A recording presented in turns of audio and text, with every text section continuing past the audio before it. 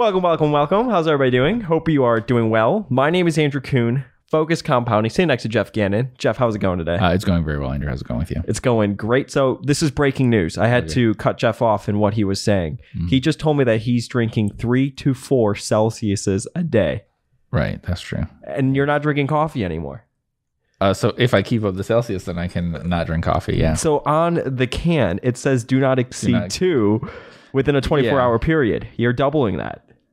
Yes, that's true. And you like the cola version too, which we were just talking about. We were laughing about because I don't know. I never see cola anymore. I know, that's a problem. And that's your favorite one. Like this is the problem, is that I don't like any of the other flavors. They're big on fruit flavors, which is not my thing. Yeah, those are the best ones. They must be, because if you look at the shelf space, they devote to it. Yeah, I actually tried the grape version recently, but look at this. So if you're looking on YouTube right now, look at this. Is all Focus Compound's fault. Celsius, just cans of Celsius. Every time I open up my Twitter, I'm seeing pictures of people drinking Celsiuses. Yeah. And, we didn't invest in the company. Have you done the math on that by when we looked at it? What it would have been, I don't know. It would have been 10 times or something. What's it been? Oh, I think it's up like dramatically. I think it was like, it could have been like, depends how much the investment would have been, but 2, 3 to 4 million to, what's the price of sales? 70 plus million. What's the price of sales now on it? Yeah. Let's take a look at our friend Celsius right now. Celsius Holdings, ticker CELH. Yeah. So it would be over 7 billion. We looked at what? It would be probably, over 10 times just in terms of multiple expansion. Then there's also that sales have gone up too. But even if sales hadn't gone up, yeah. Wow. We'd be like, we probably wouldn't be recording this podcast right now. We'd be gone. Yeah, it is a $7 billion company with 100-some million of sales. Yeah, even if they grow at the same rate they are this year, next year they'd be like 200 million sales. So I mean, that's a big valuation to put on something with that amount. Yeah, that's crazy. Absolutely insane. Anyways, if this is the first time you're tuning in with us, hit that subscribe button wherever you are watching or listening to the podcast. If you are watching the screen right now, this is QuickFS. This is the software that Jeff and I use every single day. Go to quickfs.net, and if you do sign up, tell them that you heard of them from Focus Compounding. If you did not hear of QuickFS from Focus Compounding, still tell them that you heard of them from Focus Compounding, because we get a piece of that.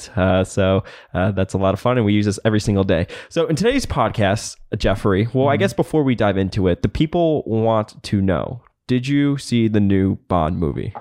I did. Of course you did. Yeah. I knew you did. I didn't know you did. Yeah. I didn't ask, but I knew that you did. How was it? How did it do at the box office? I think it was disappointing, I heard. Well, it's complicated. I'd say it did exactly as projected.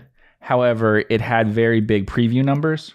So the way that this works, everyone projects these things. Like I think we mentioned the numbers projects it and stuff, but the distributor projects it. There's all these things. And so as things come in, it's sort of like election night. They start to use the data that they're getting in. Sure. So if you look at what it did on the night that it would have opened, which I don't know if that was a Thursday or whatever the preview audience was, it would have been like they would have started thinking it could be 90 million or more. And I would guess, I don't know what it came in at, but I would guess a little less than 60. What it did come in at for the weekend? Let's see. Domestic box office. Yeah, go to box office there. It shows you the weekends if you go down probably. Yeah, what does it say for it? The weekend number for the US? It doesn't say yet. Is it the 55 million? Yep, so 55 million. So I would have guessed it would be like 60. So, but based on that, the number of the first night, if the normal multiples hold, that would have been like 90 to 120 million, which it was never going to do. It's doing big outside the US. I would guess, we can try predicting here. My guess for people listening is it'll do around 150 million in the US. Okay. And I'm going to go with almost as much as 500 million in outside the US. Did he die in the movie? I can't. Let's ruin it for everybody. Did he die? That's what I want to know. That information. Did you like it? It's the longest James Bond movie, I would say. Yeah. How long was it? I believe it's 2 hours 45 minutes, which also affects box office because obviously that limits the number of showings you can have. I saw it in IMAX. Okay. So it's a big issue for IMAX and stuff like that because IMAX now can only show it some like the theater I went to only has one IMAX screen.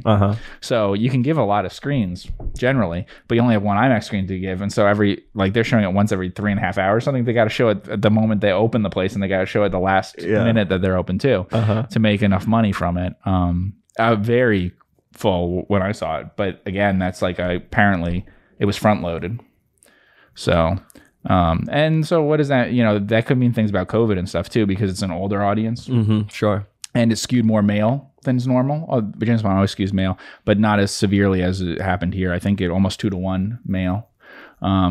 And so women over 35, I think they've mentioned in the numbers and places like that, we'll talk about it, may be a reason for why you're not seeing as much later in the weekends and stuff, that you're seeing more diehard fans of any of these things, whether it's Bond or Marvel or any of those, that you're not getting as much of the audience you would get later on. It just is a general phenomenon that they're definitely more front-loaded, most of these releases.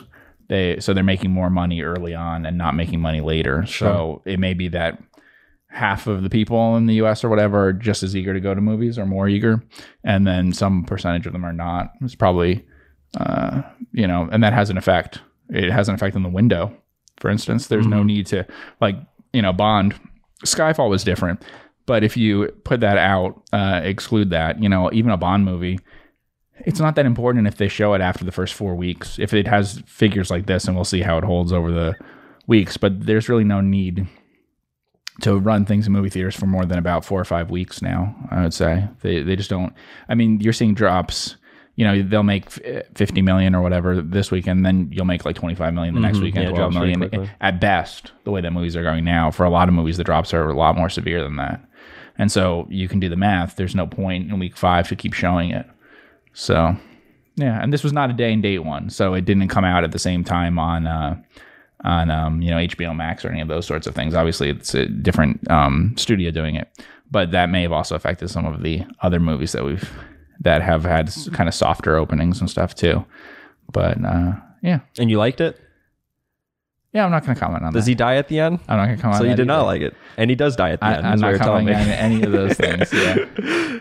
Perfect. Do you know what industry you and I probably talk about the most on the podcast? Or, I mean, not on the podcast, but even just, I feel like amongst ourselves. I feel like we talk about banking the most from like industry perspective. And, yeah, that might be true, yeah. And I think it's probably one of the most interesting industries in the world. But I came across this essay that I thought would be great content to go over on the podcast. And this is from maxfieldonbanks.com. We've talked about this website once before. You should also follow him on Twitter. I'll put all of his information down below. But this is a great website to also get a bunch of books that he recommends on banking. Mm-hmm. I've found a couple of books from here as well. Still working my way through more than half of them. But if you're interested in banking, this is just a cool website to to familiarize yourself with. But he has essays on here, which I'm hoping us doing this podcast will prompt him to do another essay, because this last essay was great. Yeah, okay. And it was November 10th, 2020, and it's 20 lessons about banking from 10 years of study. And there's some interesting things in here. Some things that we would say, some things that we wouldn't, but I just thought it would be cool to talk about it and just kind of see where we go with it. And he thinks, and I don't know if he listed these from like importance or not, but number one, fortunes can be made in banking, but only by earning consistent returns through multiple cycles. So you've actually written about that before, the consistency of it. So the type of business that they're doing, the type of lending that they're doing, the type of bank that they are, and the quickest way, which he actually lists later on in this list, a good way to sort of sanity check a bank or check the level of risk of a bank or the people running it is really just go through like the last crisis, right? So like 2007, 2008, 2009, to see, what they were doing or how they did or how they fared out through it, if they did. Yeah. And also related to what he was saying there is you can't get rich quickly. The returns in any one year, because you're constrained by capital levels, can never be that big to make up for having some down years in other parts of the cycle. So I was reminded of that because I was just reading something about Buffett's investment in Geico when he was an individual. So just buying it for himself in the very early 50s. And on average, the stocks that we own are now bigger than Geico was when he bought into it, when you adjust it for inflation and stuff. Really? So, yeah. And so he saw the advantage that it had. It was already a couple decades old at that point. Insurance similar to banking. And it's been 70 years. And they've, there was a 10-year period where they didn't really gain market share, but otherwise they've gained market share all the time. And they're still, growing and profitable and all of that, but it's still that same steady rate throughout that whole period. And they probably would have been, I would guess that Geico has compounded at least 15% a year. Well, I was going to say, the value. Yeah. Do you remember we did the math on the growth in premiums over the 6 or 7 years or whatever data we had when we went over the annual report in his chairman letter? It was like what 14 to 15%, if I remember correctly. It's like 14% or something. Plus they got returns on their investment that way and stuff. And you can also guess based on what Progressive is valued in the market at, what Geico would be valued at. I think it's a pretty good proxy for it. And yeah, it would probably be about 15% a year or something for 70 years. And it didn't do badly before Buffett bought into it either. I mean, that was the startup phase. So it just gives you some idea that it's basically made all its money from doing the same thing and earning high returns on equity, but never, there's never any period in which it grows like, it would be listed as one of the hottest growth stocks or something. It's just consistent performer decade after decade with one big exception. Mm-hmm. Got it. Number 2, the archetype of extraordinary bankers doesn't match the stereotype. Yes. Yeah, I would agree with that. But is that the stereotype? I guess the stereotype of a banker is more like investment banking, deal making. That's what they think about. Yeah. Yeah. Okay. I feel like that the first thing they're describing is kind of my stereotype of what a banker would be. Just very cool, calm, and collected. Even keeled, not... well, you have to not get caught up in, the craziness. Yeah, Buffett said, I forget. He's got that on here too. In one of his letters, basically, he said, for the most part, banks really have gotten in trouble just on the asset side. Mm-hmm. They haven't really gotten in trouble usually on the expense side. So do you want to explain that? And liabilities. So assets meaning the types of loans that they're making. Yeah. And in some cases, it could be securities you buy, but it's definitely generally been loans. Yeah, and they're different each time, but there have been a few crazy things over the years. Well, that's like the institutional imperative thing, right? And how Buffett talks about resisting it. And I think he's actually used banking as an example of that. Banking and insurance are the best examples because there's nothing about the history of your organization usually that, like, if you were determined to shift in some direction, would stop you, right? So, most businesses have more real stuff that isn't capital that you get to redeploy. So you're limited in some ways. Your brand is positioned a certain way, it's distributed a certain way. You can't suddenly go in a different direction. But banking insurance, you can. And so you can certainly enter a different kind of area and take risks in it pretty quickly.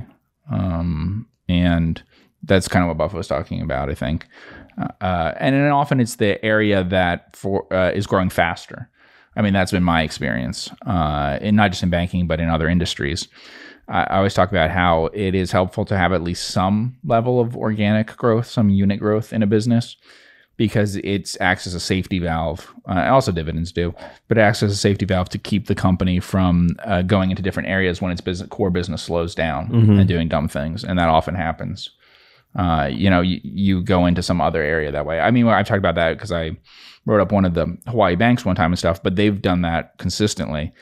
All the banks in Hawaii at some point have kind of decided, okay, let's do some business outside of Hawaii, and it hasn't gone well for them. And, it's usually at a point in which they're not growing as fast as some of their peers could be, but they're not even located in the same place as the peers, but they're still benchmarking themselves off of that and saying, we need to do that, and so I think that's that whatever it is, envy or whatever, that trying to pursue that growth. So your biggest risk is when your original growth stuff kind of slows down. That's not naturally there, and you have to make changes. As an investor, how would you monitor that? So if a bank in Hawaii was going to enter a new market, for example, I would get out. Interesting. Okay. Yeah. Even if the market was, I mean, is that specific to that situation, or? Because they're in Hawaii and going more to more inland. I mean, how do you kind of handicap that? Because, and the reason I ask is, I mean, we know of banks, for example, that are expanding in new markets and stuff like that. So it's just like, how would you sort of monitor that? Yeah, someone was talking to me about a bank in a very small area recently. And honestly, that's my biggest concern. They will outgrow that and they'll want to do other things, and there'll be some risks of doing dumb things. It's safest if you have your past, what you've done in the past lines up well enough with future growth. And so that is why things like, when we're talking about the insurance things, the auto insurance and stuff is helpful because you don't outgrow that kind of niche or whatever. It is more of a problem in other banking things that way. So I think it's difficult, honestly, for things like Hawaii or Ireland or whatever to expand into other places because it's not natural the same way that would be if you were just a bank in the U.S. that could slowly expand into different markets that have some similarities to your market. Your home market doesn't. So I'd be aware of that and be somewhat concerned about that because it's unique, the market that you're in. The same thing for Alaska in the U.S. and stuff. So you kind of have to make a decision about that, where it's a lot easier if you're just in one part of Pennsylvania and then you expand to other parts of Pennsylvania and then you expand to Ohio and then, that's a much more natural sort of process. I mean, like with the Hawaii thing, they had to decide where they wanted to go, California, Guam, places like that. And that's what were they doing different types of lending when they left Hawaii? That's also another issue with it. Yeah. That sometimes you do different kinds of lending. Often you do. Yeah. Interesting. So like the example I gave, like the most extreme one in terms of Hawaii and stuff that I was worrying about a different company, not the same bank, is they made a lot of loans fast in California and tied to construction, whereas they weren't necessarily did as much construction lending in Hawaii, and they hadn't. California and Hawaii aren't the same thing exactly. So it's a little dangerous, and you're probably not going to see the best deals and things. I mean, it's like we're talking about movies and stuff. That is an issue for Amazon Studios or whatever, right? Amazon Studios or a company like that wants to make a movie. They will, literally see something that all the major studios have passed on. That by the time it comes to your desk, it's already been passed on by everyone else. Yeah. They're not going to say, I really want to make it with Amazon. Yeah. Right. So, which is fine. I mean, there are probably some good deals in there to make, but it is a problem. And so if you're new to a market, that is a bit of an issue. I don't know how you would think that you could make construction loans better than people who are already in the state doing it. Because I just think you see the most marginal stuff that way. Which, it could be good. There could be ways of doing it, but you always have to be careful about that. The new entrant stuff is going to tend to see the most marginal stuff, and that's what you have to be careful of. Got it. Number 3, darlings in one era are often pariahs in the next. In 1978, Continental Illinois National Bank and Trust Company of Chicago was named one of the 5 best managed companies in America. 6 years later, it failed. This is a common narrative in banking. Yeah, I don't think it's just banking, but yeah. I mean, GE was probably named the best, Enron, those sorts of things, not that long before a period in which they had bad results. It's almost like the halo effect. I guess a lot of it is short. A lot of times is that they're telling you, like, your stock performance and things like that. They're kind of grading you on things you did a long time ago that's now bearing fruit now, and not on the stuff that you're doing recently. Yeah. And so, it's like when Jeff Bezos, he said that every time people congratulate him on a quarter, he would be like, well, thanks, but I'm already, 3 years ahead thinking about the next, it's like we did that work a long time ago. And we're just now being thanked for it. You congratulated. Read that Amazon book that you were talking about? The new one? Yeah. Yeah. And so a lot of things that performed well in terms of revenue sources and stuff later, they talk about in that book how long ago they were developing them and put the effort into them. So in a lot of ways, like, people get positive about Amazon in 2015 when it was really stuff that they were doing in 2010. And so the organization may have changed. It may not, it may be different now what they're working on than the things that paid off in the past. So yeah, I think that's true with any of these. And they also, these lists and things usually show the companies that have the fastest growth and stuff. And as I said before, in financial services things, insurance and banking, rapid asset growth is the biggest thing. Like, if I was a regulator, the number one thing to warn about is rapid asset growth. If you're growing your assets faster than peers, and if you have a sudden increase in the speed at which you're growing your assets, then you need to zero in on that and really focus on that more than see what they're doing. Yeah. Got it. Number 4, the most effective cultures are grounded in altruism and universal human desires. And he says M&T Bank's mission is to make a difference in people's lives. BB&T's mission prior to its merger with SunTrust Banks was to make the world a better place to live. It isn't a coincidence that both banks have produced long-term results that are the envy of the industry. I don't know. There was a few that had mission statements to basically put people in houses and things like that, and things that sound good but are bad. So I find that hard with mission statements always. However, it probably is good not to have a culture that is so based on meritocracy or whatever inside the organization, incentives, that you're not thinking about it as a team and the organization overall, but just like literally what is it worth? What are you worth to the organization that way? I mentioned Enron. That's a really good example. And AIG actually too. Enron and AIG both had that sort of thinking. A very incentive-driven way people would like, kind of the incentives that investors usually talk about liking a lot. But it led to a tendency to just worry about your own business, how much your bonus was going to be, and not worried about what this meant for the organization, that you were piling up risks and things. Yeah. Yeah, it's interesting. Buffett's talked about how when he was at Salomon Brothers, for example, he would give some 28 or 29-year-old, I think is what he said, a $2 million bonus, and he'd be so happy until he realized that somebody that he worked with or an associate made like $2.1 or $2.2 million. I've seen that myself with people I know in investment banking. Yeah, the exact thing you're describing. Happy with the bonus, and then found out what other people made. Yeah, and not happy. Yeah, because the bonus means other things that way. Of course, yeah. It's like the hierarchy. And in other organizations, they give it out in other ways. It can be titles, it can be offices, but it's signs of the favor of whoever. Yeah. Yeah. So then I guess the question is, what do you think is the most effective culture in a bank? That's a very good question. I don't think I know enough about it in most places to know for sure. I do think that evaluating risks organization-wide by some people who are involved in the overall running of the business is the best way to do it. That's the one thing that I kind of would feel is consistent throughout learning about things in insurance and banking. Not having, not separating out kind of risk control, thinking of it as something different. So that's what you don't want, I think. So it's something that, like when I mentioned AIG, for instance, AIG had an issue that they lost, they pushed them out and stuff for legitimate reasons, but a CEO who had a different attitude about risk and was very aggressive in finding it in the organization and dealing with it. And I don't think that other people really knew the risks that they were taking firm-wide. And so I think they need to be at the top. The chief risk officer or whatever needs to be the CEO, basically.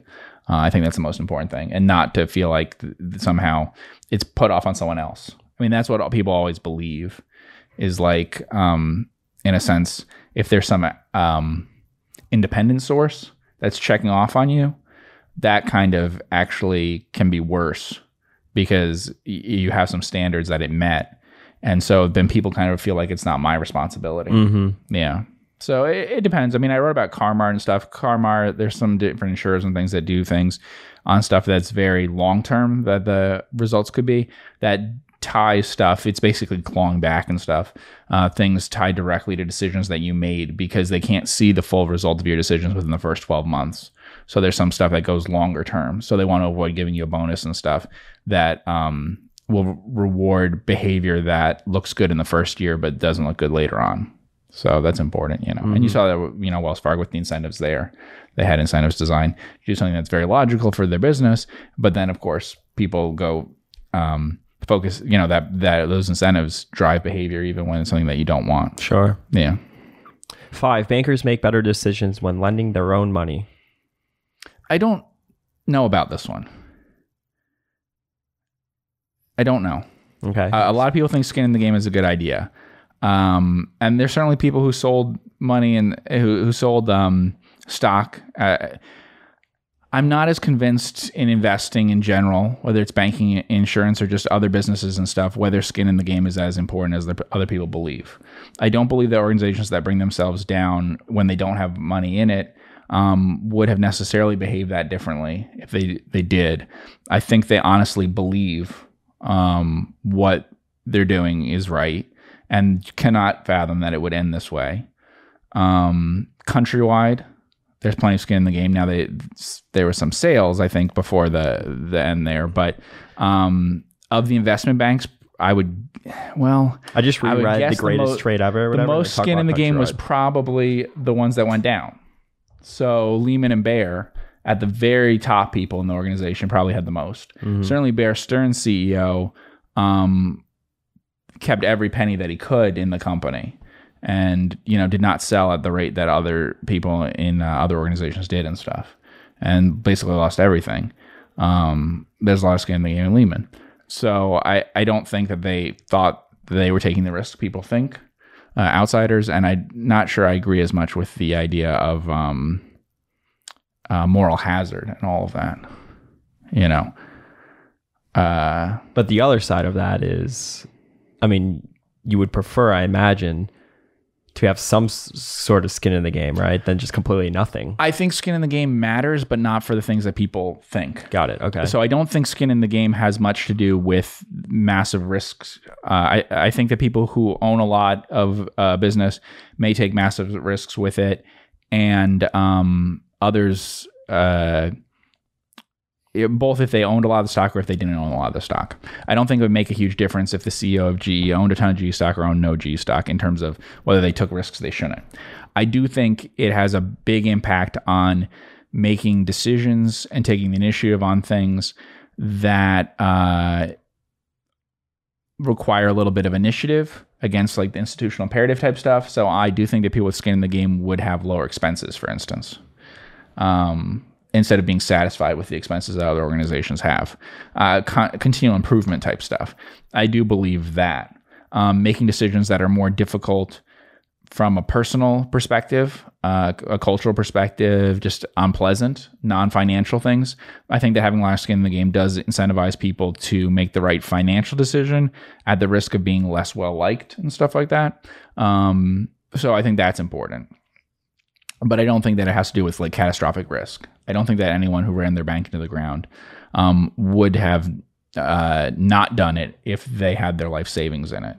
I just don't think that they believed that they were taking anywhere near the risks that they were. I think they slowly took more and more risks. And,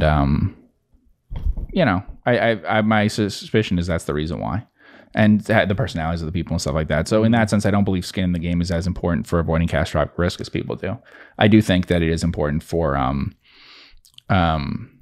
setting very high standards inside an organization when the outside world doesn't set as high standards. So benchmarking yourself to yourself instead of your peers. How much of it do you think is inertia of like you just have to keep dancing while the music is on? Like how much of these companies, it's like they didn't want to get off this treadmill prior to the financial crisis because all the major banks, even like Goldman Sachs, all of them, they were like producing like record EPS numbers, record everything. I mean, the bad news is I think it is fairly innate. And often you can judge by how people talk about risk and things, in all different respects. I was reading a book about the financial crisis stuff. It covered a bunch of these different investment banks and things, but there's one scene in which, someone's talking about it, like a risk thing like you're talking about. And, it was a group that was doing arbitrage stuff. And so they just asked in the meeting, so, this position, what's the chance that this deal goes through? And they said 99%. And the person who was involved with the overseeing the risk stuff went ballistic because they're like, it's not 99%. I mean, I don't know anything about the deal, but I can tell you that you're insane, that it can't be 99%. And nothing is a 99% chance of that happening, and and Buffett would know that. I mean, the even if you were certain of that deal going through, there's a 1% chance of things happening in the world that no deals will be going through in like over a period of a year or something. Now this was a shorter period. But so it's an attitude about risk not to consider things in that, those areas. And so some people have a lot of ways of thinking about risk that deal with that and others don't. And I think it's hard for most people and most organizations to see the risks that they're taking when others are also taking them, and particularly when they're not having their attention drawn to it. So everyone's very concerned with a risk when your attention is focused on it, but no one is concerned with that risk otherwise, Sure. So, say China or something, right? So people might be concerned about possibility of crackdowns on internet, whatever things. And so their focus is on that, right? And then if I asked you what's the percentage chance that there'd be a problem because China invades Taiwan, They haven't thought about that. So it's a 0%, not a 0.5% risk or a 0. And if suddenly there was news about that instead of news about other things, then they would quickly shift their risk perception of it a lot, just because their attention was on it. Sure. Yeah. So you're paying probably too much attention to the things that are present as risks now, and too little attention to like things that might never happen or something. Like just thoughts that people haven't had yet. And when Buffett sold the GSEs, and that's the kind of person that you want in terms of worrying about risks, because they took seriously their own perceptions of what risks can happen, even though no one else was, and there was no indication that it would happen anytime soon. And that's the best time to deal with it. Even when we're talking about the mortgage things and whatever with those investment banks, if you're the first one to realize this, then you can get out of the position in a much better way than others. Yeah. And so you need to realize, there's a problem here, and we need to start acting on it early on before everyone becomes aware of it. And most people's is, okay, honestly, a lot of people know it's a problem. They monitor it, but they don't move on it fast enough. Like wait and see what happens. Yeah. And a lot of times they do silly things like, we'll take some risk off of it. So we'll own mortgages, but we won't own any of the worst mortgages. We'll own only the very best subprime or whatever, even though we know that it's an overall potential problem. Or we think we're protected by owning the best in some industry that we think is dangerous. So like an investor will be really worried that home building will have a huge crash or whatever, but they'll have one home builder that they really like, and they'll own that one, and they'll think that protects them versus others. Because they, again, like benchmarking versus others, they're taking less risk than others, but that's not what you get rewards for and stuff. It's not that you take the least risk of anyone in that area. It's that you actually have to take enough that you're safe with what you're doing. It's, yeah. I mean, maybe Lehman took less risk than Bear Stearns. I don't know. You could have taken one organization could have taken relatively less risk than another and still failed, because you shouldn't assume that only one will run into problems, and like that. Or the one that always bothers me is, insurance things or whatever, where they say modeling off of the worst of this event that ever happened. Well, in the future, there'll be one that's worse than that one. Yeah. So that's, one of the things that you want to keep in mind. Interesting. 6, the crux of banking is watching what others are doing and then not doing it yourself. Kind of just hit on that a little bit. We talked a little about it earlier. So chasing yield. You saw a lot of that, which basically caused the financial crisis. I reread the book, The Greatest Trade Ever, the past week. John Paulson and Michael Burry was in them, and them shorting the making money from credit default swaps and stuff. But anything to add on that? No, I think that's true. If it's competitive. You could copy what other people are doing as long as you're doing inside your own organization. So stealing ideas from other people in terms of how more efficiently to run your operation, I think it could work really well. What you're talking about is more like thinking everyone's trying to exploit the same kind of marketing efficiency. I mean, we're talking about a commodity business, basically. Yeah. So money's a commodity. Right. Money's a commodity. And so you're all saying, we have this thing that we can all make money off of, but you don't have an edge in it, It would be the same sort of thing as what we do in investing and stuff. If someone went around and said, well, everyone's making money in, Japanese nets or whatever, then maybe it's not a good time to, or whatever it could be. It could, in arbitrage Tech things stocks, or whatever. Arbitrage. If everyone's making money in it and has been doing it for a little while, it's usually the time to get out of that. It's not the time to get into that, because, that's, markets are somewhat efficient that way. I mean, if there's a way to make money consistently, people should put more and more money into that, which should make the inefficiency get less and less, to the point that you shouldn't put more money into it, and it should reverse too. Both of those things are true, and so you should always be wary of that. Getting back to like dancing while the music is still playing, I don't think people realize, and maybe our crowd does because everyone's investors in some capacity, right? But seeing other people make money and making, from chasing yield and staying on the sidelines, I think that's very hard for people to do from like a psychological perspective. I agree. And I think that that's the unfortunate, and that's what I meant about Buffett selling the GSEs and stuff. That's the biggest thing, is that you know that you're doing it to be early and stuff, to sell something. You know that it's going to go up even more. and you're going to have to watch that. And people are going to say it was a mistake for a long time. And certainly that's true with financial things. I mean, at the point at which you realize that this bank or something is a mistake and you should sell it, it could be years before that becomes obvious to others because of what they're doing. So I think that is hard to do. And people always want that advice, whether it's market advice or advice about a particular stock. They basically, what they want you to do is tell them the perfect time to sell, instead of this is not right in terms of the risk return looking forward for you. You should get out of this and get into something else.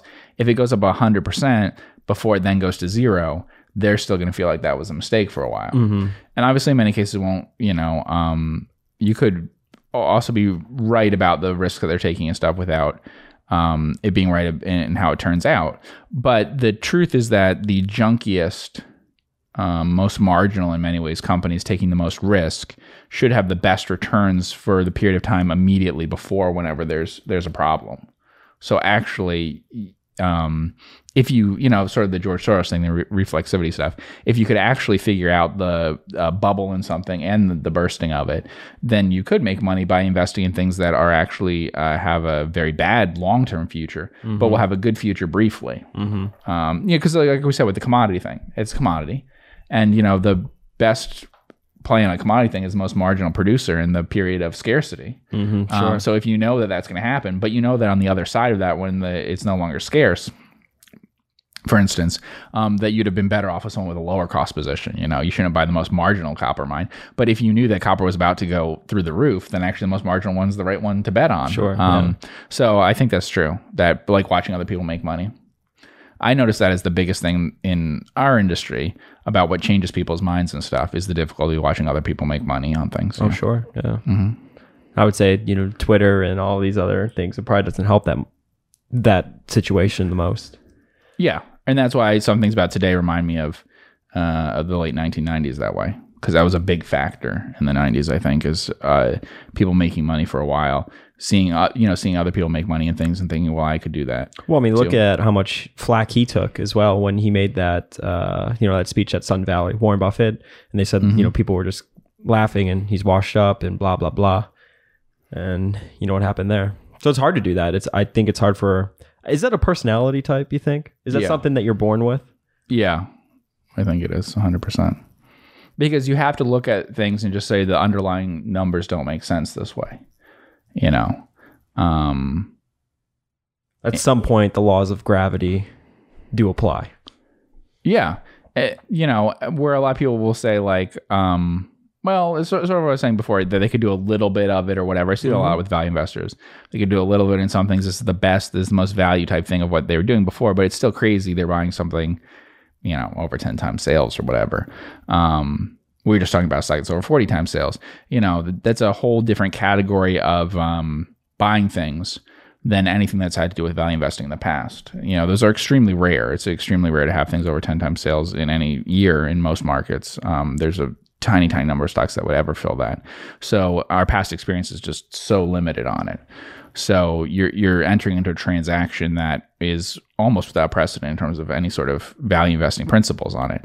Doesn't mean it won't work out, but I think sometimes people may fool themselves about how far they're going away from what they're used to doing, and saying, and they're because they're making money too. Sure. Probably through the process, which only reinforces the bad habits. That's like one of the worst things that can happen to someone, if you think about it. Yeah, absolutely. But, all of AIG's derivatives things or whatever probably made money until the moment that they didn't because of how you're marking them. Sure. Yeah, well, that was the whole thing, right? Yeah, no, I mean, that's always going to be the case. I should point that out. Like, it's hard.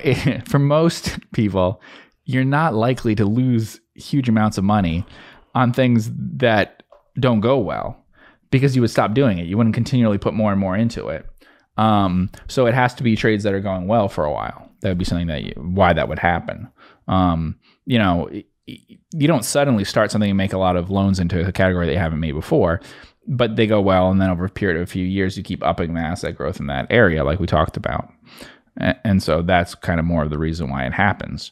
It takes several years. I mean, that's why bubbles work the way that they do.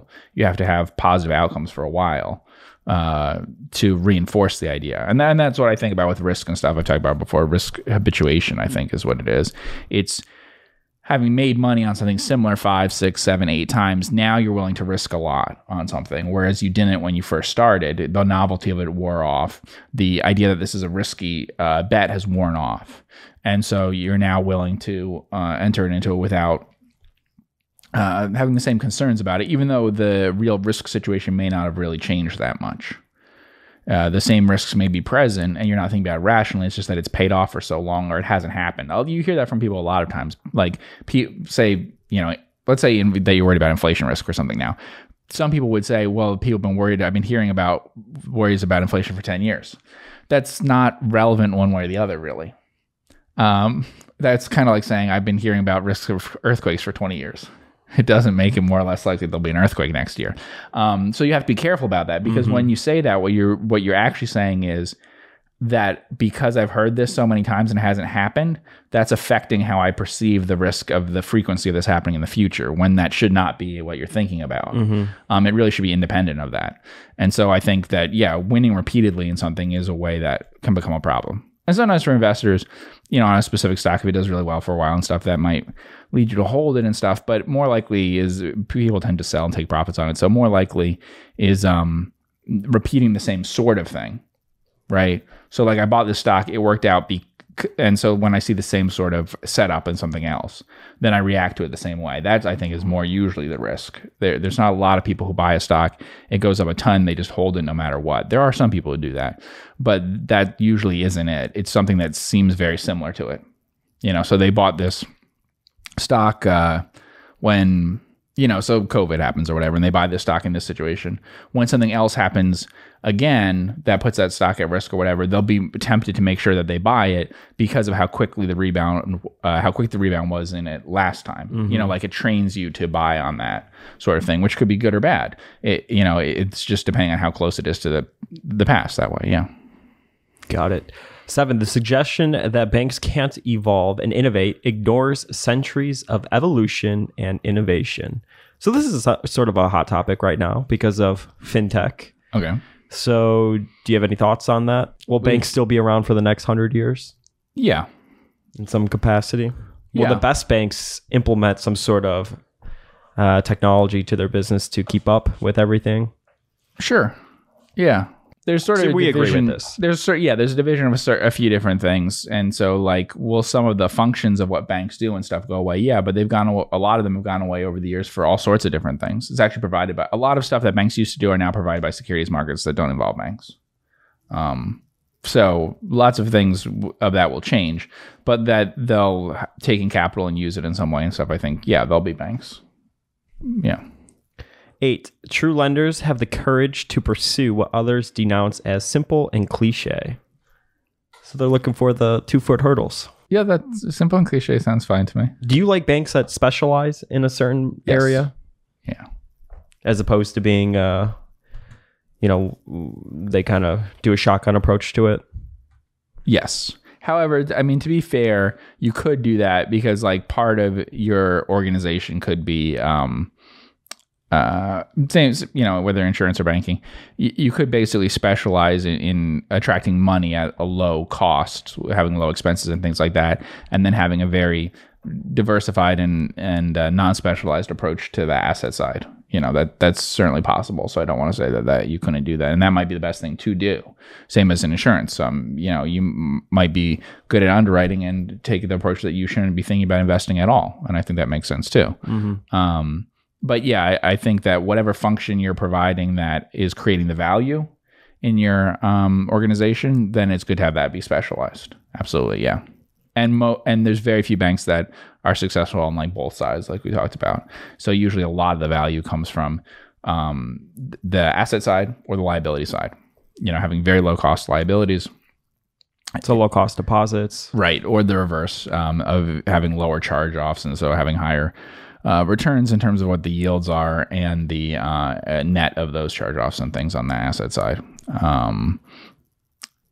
So it's usually, we can't find a lot of banks where both parts are true, that they are making money equally on both sides and stuff like that. And true also, I think, with insurers. Unfortunately, people complain about it and stuff, but the ones that make a ton of money underwriting and stuff don't tend to have these great investment returns or something. Yeah. 9, an easy litmus test for any bank is how it performed through the latest crisis. Something we always do is look at to see what happened through 08, 09, 2007 for every single bank. Mm-hmm. It's a good way to... and the last crisis that involved, that was a particular risk to them and stuff. I do want to caution with that with people, because I know like when I wrote about Frost and stuff, people are all excited about how well they did in their financial crisis. Financial crisis was not a huge deal in Texas as compared to some places. Like you would want to look at the energy crisis stuff that happened in Texas and where all the banks failed and everything. There's quite a bit before that. Same thing with any state. Sometimes they can completely avoid something and they look safer that way, but it's not a good judge of how safe they are. So if you know that Canada had no problem in this, in some sort of crisis or whatever, then it's probably not best to look at that crisis, but to ask when was the last time that there was a big issue in that for that bank. Or same thing with what kind of lending, So when was there big issues in energy lending or a mortgage or whatever they happen to do a lot of, to really test it that way. Yeah. 10, highly efficient banks aren't necessarily those with the lowest costs. Yeah. He says the typical bank earns twice as much revenue as it pays out in expenses. So if a bank's goal is to improve efficiency, expressed as a ratio of expenses over revenue, it'll get twice the bang for its buck by increasing revenue relative to cutting costs. Yeah. We've talked about that, like the different ways to calculate it. I don't really use the efficiency ratio, which is what banks use. I mean, I think it's important for certain kinds of banks, but we've talked about how, like, I would say you use the cost of deposits in terms of the net non-interest expense. And so that could be either having lower expenses of the non-interest portion of it. Yeah. So not the interest spread, but in terms of basically fees and expenses, separating out that. Yeah. The assumption there being that you can get commodity type returns.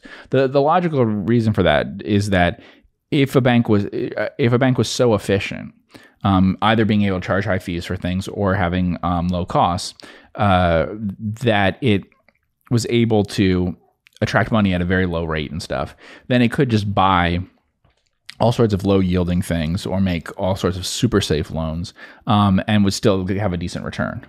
The reverse, if you're so inefficient, the only way to make any money is by taking quite a lot of risk in terms of assets. And like the most extreme examples of that are the GSEs and stuff like Farmer Mac. The reason why they can make money by doing something that has a tiny spread that way is because they have like no expenses in what they're doing. And I talked about that, but their entire organization adds basically almost no expense because there's no. So it's purely a spread business. Yeah, there's no branches or anything like that. Right, and you're doing it in huge volume and all of that. So the closer that any bank approaches that, where it's all about the spread that you were talking about, then the better that is. And conversely, that's the reason why when people say like, should all banks be worth book value or whatever? No, if you're not if in the early years you're a small bank and you're not very efficient, actually you will, your biggest value is probably to someone else buying you, to be honest. Because you can see how inefficient it is, just how much the cost is relative to other ways of having capital. It's sort of like if you had a closed-end fund and you had $10 million in or whatever, and you had a fixed level of expenses. Well, if you have a 5% expense ratio or something, unless you suddenly attract a lot of assets, you can't fix that problem. You're always going to underperform, and you should always trade at a discount to net asset value for that reason. But if you had a closed-end fund that was perfectly good at investing money and had a really low expense ratio, there's no reason why it should trade at some giant, discount to net asset value.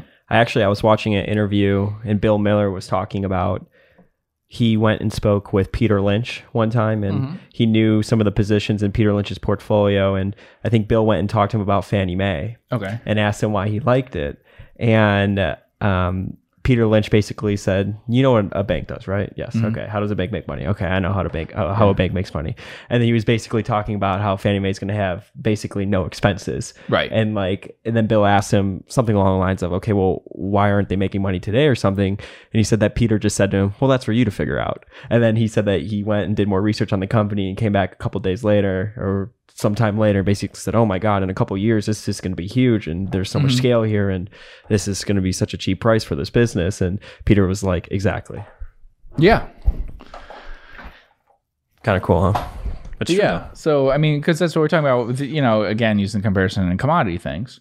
It's the same idea with commodities. I mean, imagine if there was a business imagine there's a mining business, but instead of it, the government had guaranteed that you'd be supplied with X amount of copper at a certain price. Yeah. If the market price is higher than the price they're going to supply you at, and you have no actual operations, that would be a great business. Yeah. Well, that's what the GSEs were. Mm-hmm.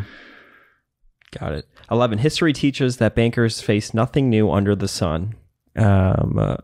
Leverage is the friend of good banks, enemy of the mediocre. Yep, same as in the insurance things. So people always ask me if I like a lot of leverage, don't like a lot of leverage, whatever. It's leverage. Depends on it depends. People running it. Like I said, I always mention that with Progressive, as excited as people are about it and stuff. I do mention, that's great. And that's how they make their money. And so you really have to focus on their underwriting and stuff. But they are doing it at 3 times or so the level that some others do. And so you have to be very aware of that. Mm-hmm. That's both what creates a lot of the value and also what the risk is. So you then have to watch what's being leveraged very carefully. So, yeah, absolutely. 13, in banking, strategy matters less than execution. He writes, some banks grow by paying a discount for troubled banks. Others grow by paying a premium for well-run banks. Some banks prioritize dividends. Others repurchase lots of stock. Some banks centralize risk management. Others distribute it. There is no one right way to run a bank. Yes, I agree with that. And generally with banks, unfortunately, they're not even going to have a dominant strategy that they pursue for a long time on that stuff as much as other kinds of businesses, because in the U.S. and stuff, they're rarely controlled by insiders, families, things like that. So they tend to be on that stuff much more run-of-the-mill and stuff. Mm-hmm. There are some differences where some very small banks were started by somebody or whatever, and they've grown to a certain size. So you might get a generation out of something. But remember, a lot of banks are really old and are long past the point in which they had any sort of, you just don't get unique capital allocation and stuff at most banks. It doesn't happen. Yeah. 14, an ordinary bank generates more capital than it can responsibly reinvest in organic growth. Yes, that's the big problem and why they have the big asset growth issue. And that's something that I've warned about a lot. I've talked about with people, like, you can do a calculation of that, of what's your return on equity. I mean, that's the simplest way of doing it and everything. Then how much are you going to have to get rid of in some way, because it's not possible to grow at that level. So people will look at that and say, oh, this bank has a 15, 16, 17% return on equity. Isn't that great? But then what are they going to do with the rest of the money? Yeah. So because it may be appropriate to grow at 8%, it could be. It depends on what you're doing. It may not even be appropriate, but that's possible. But 18 is unlikely for any length of time. So you have to decide about that quickly. Now, of course, you can bring down or up leverage briefly for a few years, but you have to address that. And so the easiest way to do that for me usually is just to pick 2 points at a time and show you how that would work and what would happen.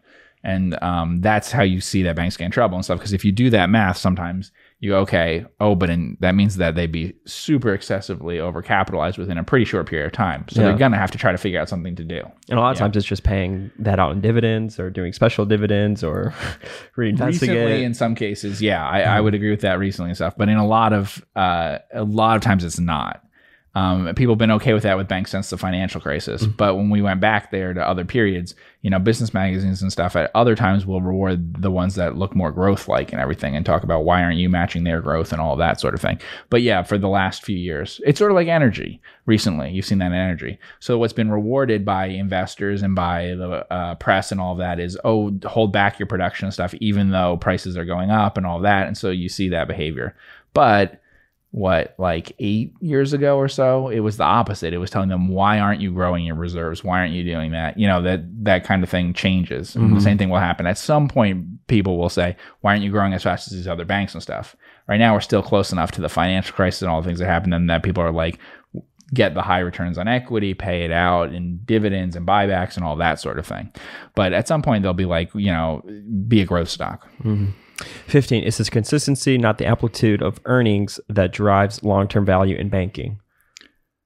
Yeah, I would say that's true. I mean, that's a lot of public companies, like how the stock does, right? Yeah, if you narrow it down to a certain level, I mean, there's 2/3 or something of banks that probably you wouldn't want to be invested in just because the earnings level is too low in terms of returns on equity and stuff like that. So I would be cautious about that. Return on assets, really. I mean, the leverage part can change, but yeah, I'd say that's true. They shouldn't.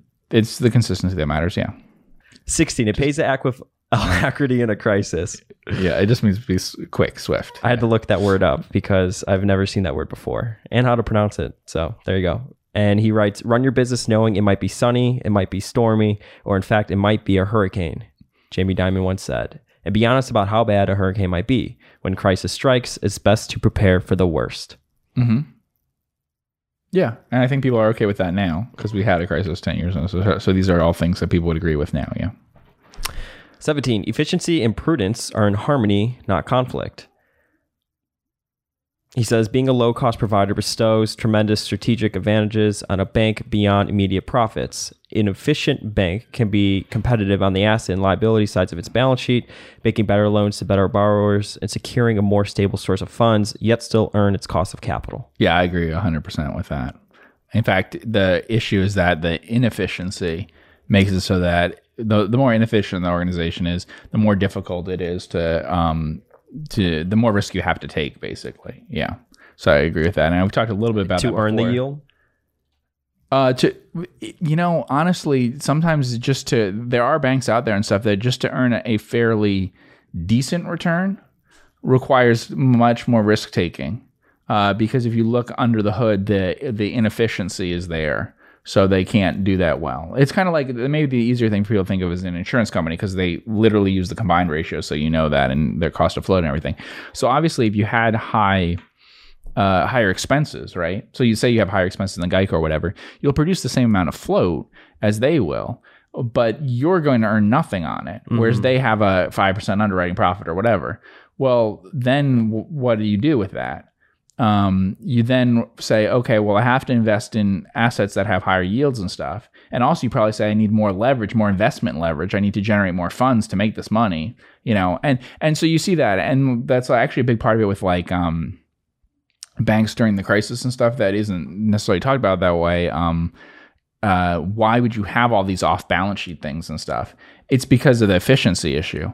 That efficiency in terms of the per unit of capital that you have on the balance sheet, what can your returns be? The easiest way to fix an inefficient operation is to up leverage. I mean, it's actually what we talk about when I talk about my worries about things with China and stuff, is that you're becoming less and less efficient in some of these operations in terms of per unit of capital. And so how do you fix that? Most, say a property developer doesn't fix it by saying I'll slow down my growth. They say I'll fix it by upping my amount of assets versus my equity, and I can get the same result. Same thing here. The less efficient you are on like a return on asset basis, on like the cost, on all those sorts of things, makes it okay. Now I have to have more assets relative to my equity, and I have to have a bigger spread. How do I get those things?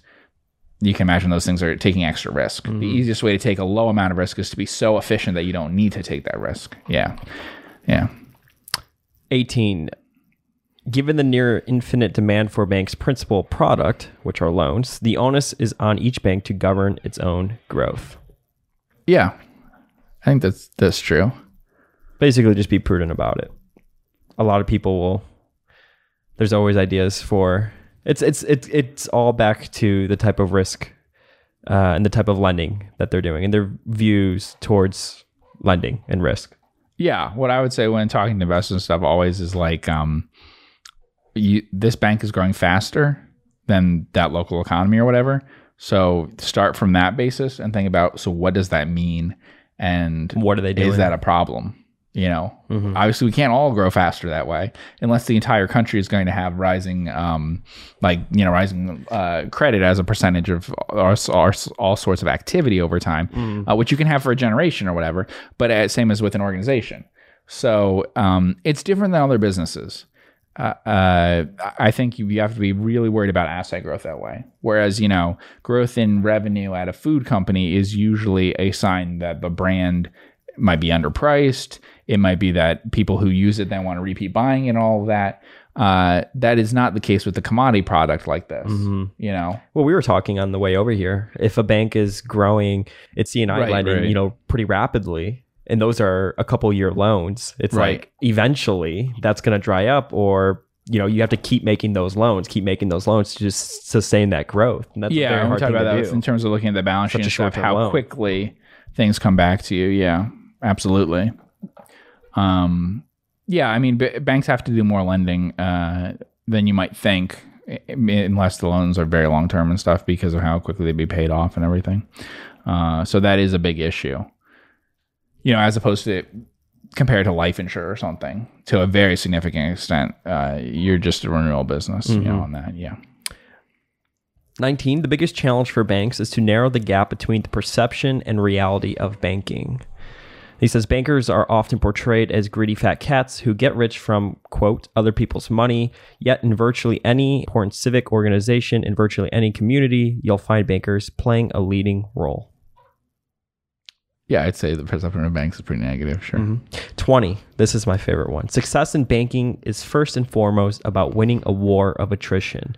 More than 17,300 banks have failed since the birth of the modern American banking industry 160 years ago. That's over 3 times the number of banks in business today. Yes. Although true for many, many industries, right? Uh-huh. I mean, how many car makers failed and how many are left? Sure. Right. Yeah. I think there are some industries where that's not true, but any industry that's incredibly old will have this as a feature of it. Absolutely. Over a long enough period of time, most companies go to zero. And in the banking world, why is that? Well, a lot of those... Does it go all, start bringing it back to the asset side? When Buffett says banking is a great business unless you do dumb things? Yeah. If you're taking risks that could, in a worst case scenario, wipe you out, and then you last longer than 100 years... eventually you'll hit that worst case scenario in a big way. Mm-hmm. Right. So I would say that that's a very big factor on it. Yeah. So likely you're taking risks all the time that occur infrequently. And then you have a long enough lifespan, then you'll hit what those risks are. Yeah, absolutely. Got it. Cool. What a great way to end this podcast. Make sure you go to John's website, maxfieldonbanks.com. It's a great place to, I like this essay a lot. I look forward to his future essays, and then also go work your way through all the books that are on his website. I'm going to put all of his information down below. John, thank you for this essay, and I'll also put his Twitter out there as well. So I want to thank everybody so much for tuning in with the both of us on the Focus Compounding Podcast. Make sure you hit the subscribe button wherever you are listening or watching us here today. If you want to get access to the website that Jeff and I use every single day, go to quickfs.net to pull long-term financial data. It is quick, it's easy, hence the name QuickFS, financial statements. Tell them that you came from Focus Compounding during checkout if you do decide to subscribe. Thank you so much for all the support, and we will see you in the next podcast.